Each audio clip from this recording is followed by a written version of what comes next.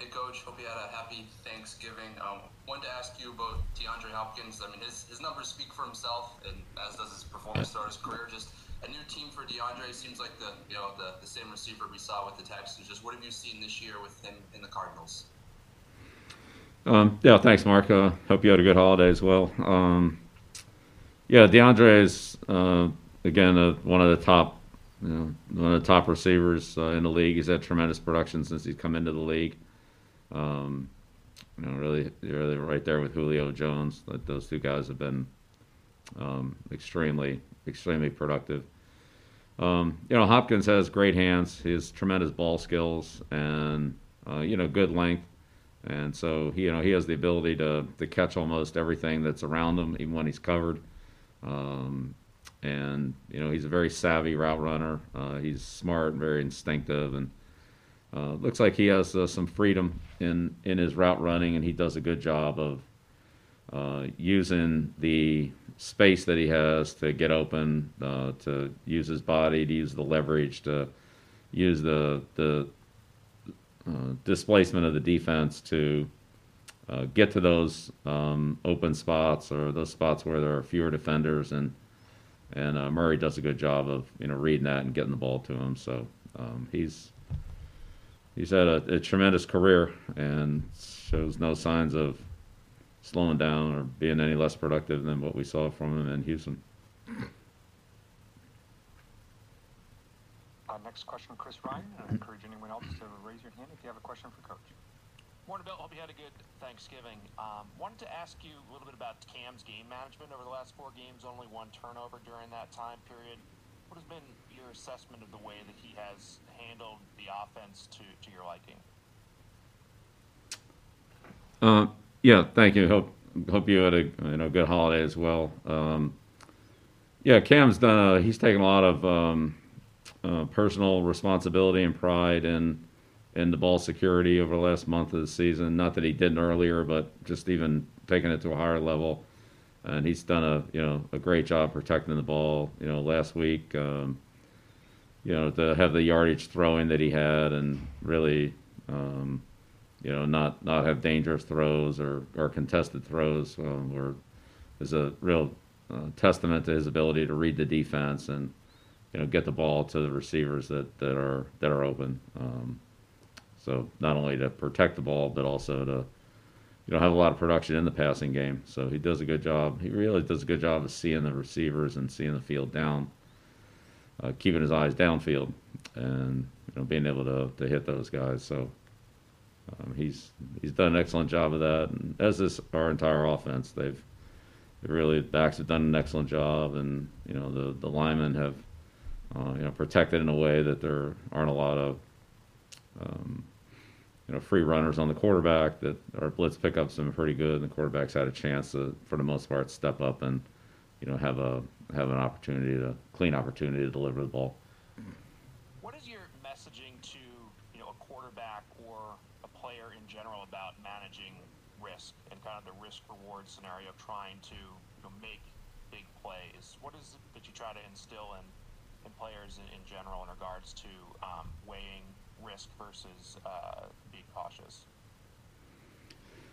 Yeah, that's a great question, and there's certainly a line there, and there's a degree of gray area. That if you're so conservative, you don't make any plays, and if you take all the risk, then eventually you're gonna, pay the price. So, yeah, it's that gray area decision making, and there's times when you need to take it, and there's other times when you certainly don't want to take it, and really don't even want to give it too long of a look. So I think as we continue to go through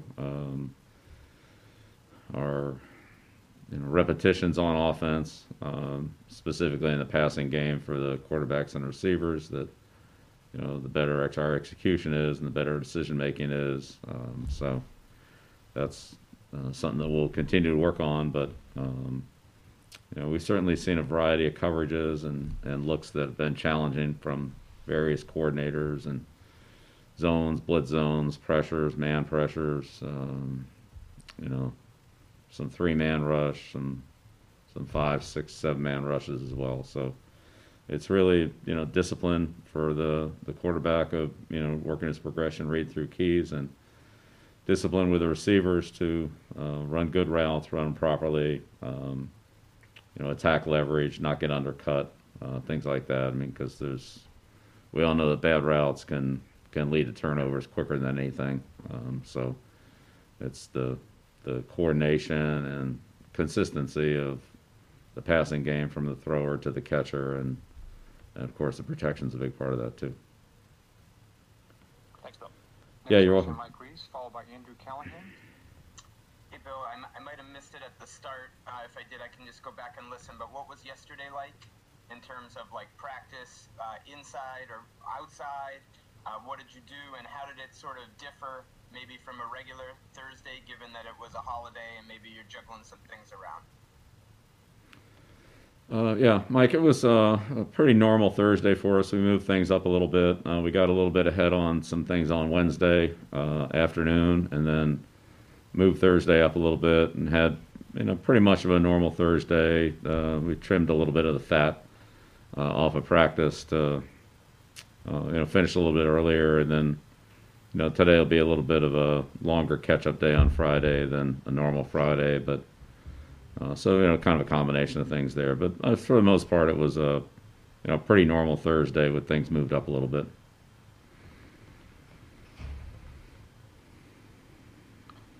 Next question, Andrew Callahan, followed by Matt Latour.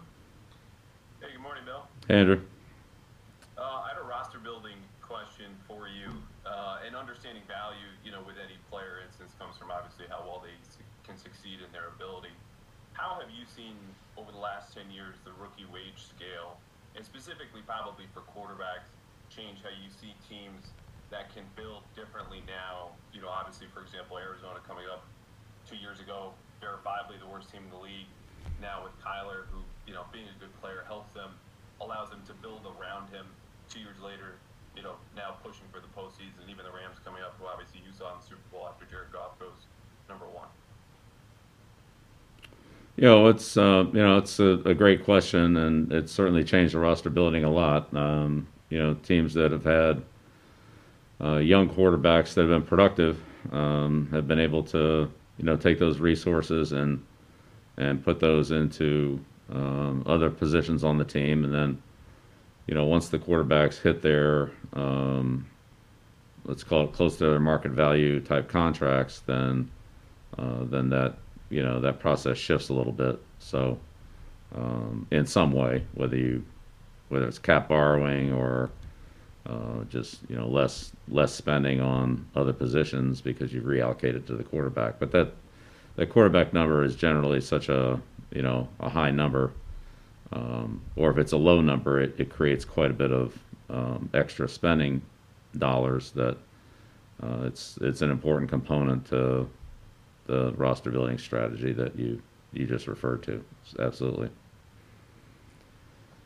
Does it seem to open a window, more immediately? Obviously depends on how good that player is, but in the fact that you mentioned it opens up more resources for other positions, but you have that player under contract with the fifth-year option for 5 years at a reasonable rate versus, perhaps having to invest that money in years prior where those contracts in the top 10 or whatever were just escalating so much. Yeah, exactly. I think that's exactly what it's done, and it's reallocated and given the money to more established players, because just exactly what you mentioned, when the rookies, regardless of what position it was, but especially the quarterbacks, were essentially taking the same contracts that veteran quarterbacks were taking, that limited the ability of a team to draft a quarterback high and still maintain the opportunity to improve other areas of your team, while that player is under a lower contract. So it's definitely changed the roster building, that component of it. And the key obviously is to have a good player.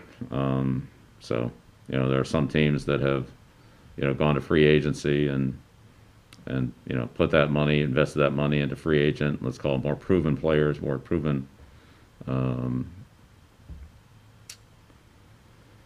a more proven level of performance, as opposed to the rookies that are less expensive, but, you know, with the key being to, you know, have a productive player at the quarterback's position. I think that's, you know, that's the goal for every team. And however that happens, then you work around it. If it's a young player, it gives you more cap flexibility. If it's a player that's, you know, in a full valued contract, then, you know, you don't have that flexibility with that player unless, you know, unless you were to cap borrow, but that's only a temporary solution.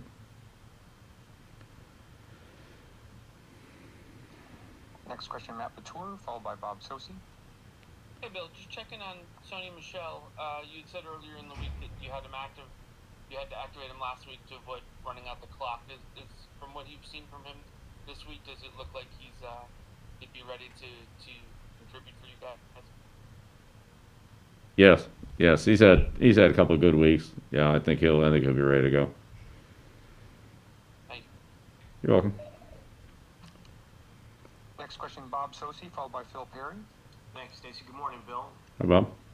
Got a bit of an off-the-wall or out-of-left-field question here. I was looking at their backup quarterback situation, and since Streveler is a rookie in the NFL, and there was no preseason this year, and his prior pro experience was in the Canadian League, I was curious how extensively teams or you regularly scout the Canadian League, and in a case like this where you're trying to cover every detail in anticipation that he may play, where do you go? Do you have access to as much CFL video as you like if you want to break down, you know, what he's done on the professional level from a passing standpoint? Right. Yeah, Bob, it's a really, you know, it's a good observation on your part. That's exactly what we have to do. There's, you know, very, very small sample size of him in the National Football League, but there's plenty in Canada.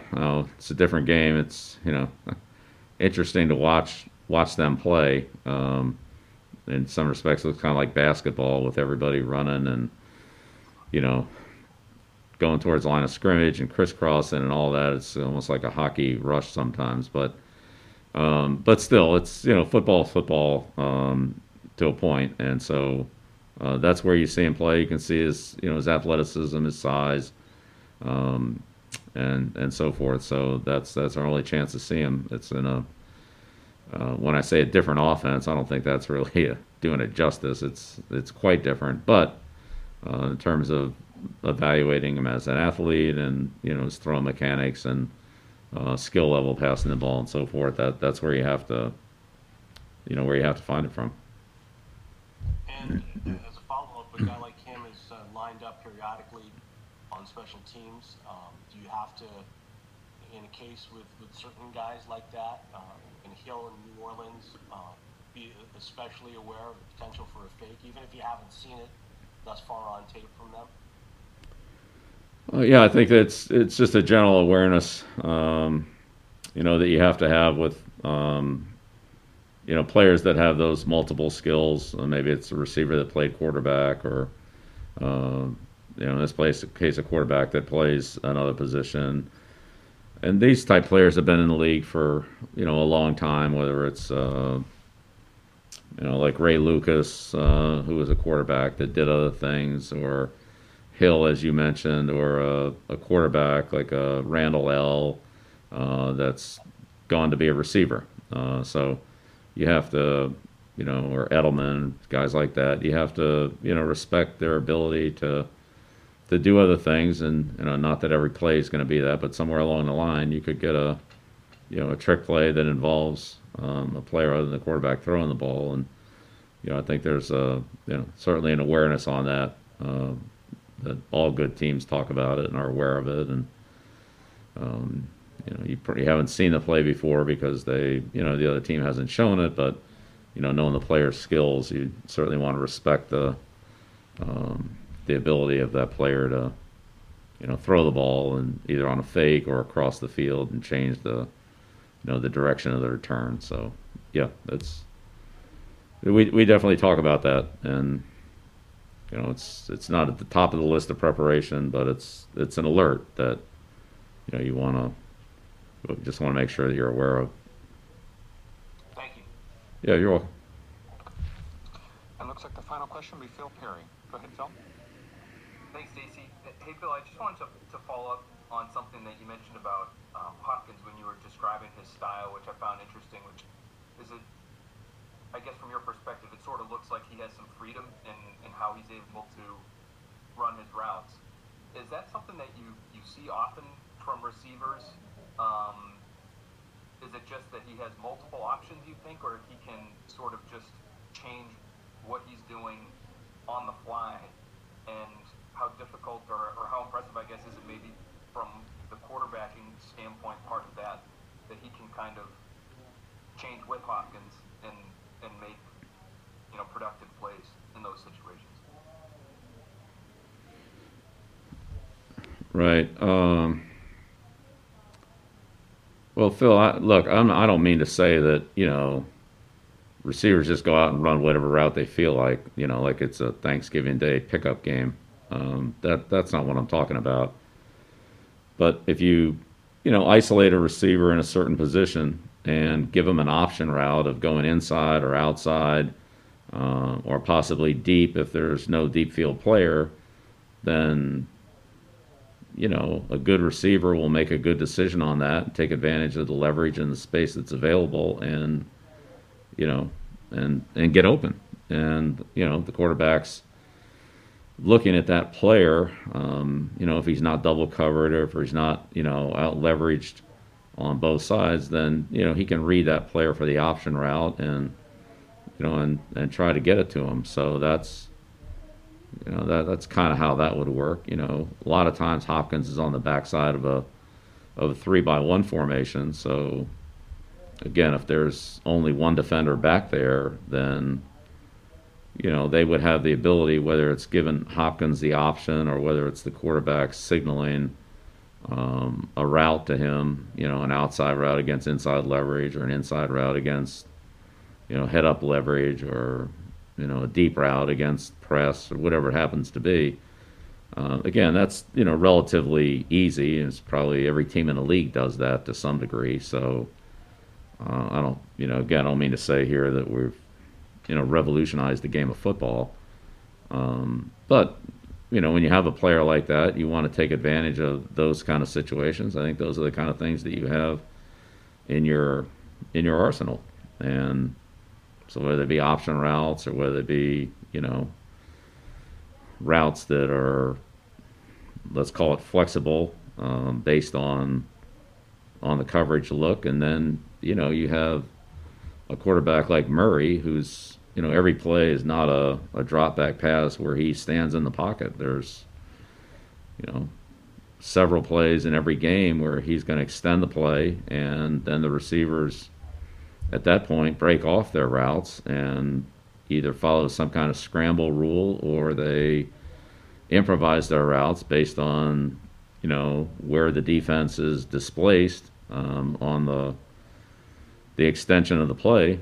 And the quarterback finds a certain progression on the scramble and finds the open guy. I'm sure a lot of times he looks towards Hopkins because he's got a great feel and savvy for getting open, as does Fitzgerald.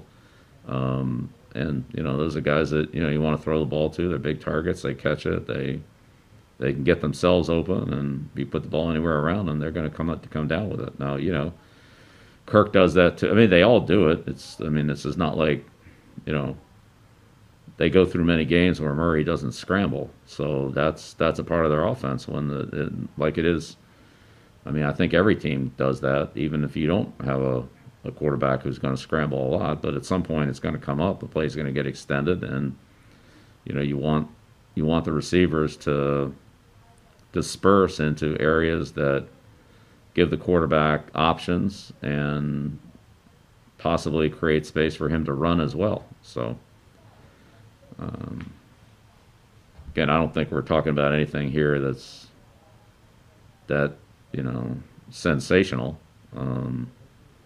It's just good, sound, fundamental passing game football that is well executed and combines with some scramble situations as well. And I bet I'd say Hopkins does a good job when those situations come up. He does a good job with them, and Murray, recognizes them as well. They're on the same page. They, they get to that space and he hits them. Got it. Thank you, Thanks, Coach. Bill. Appreciate Thank it. you, Coach. Thanks, everyone. Okay, thank you.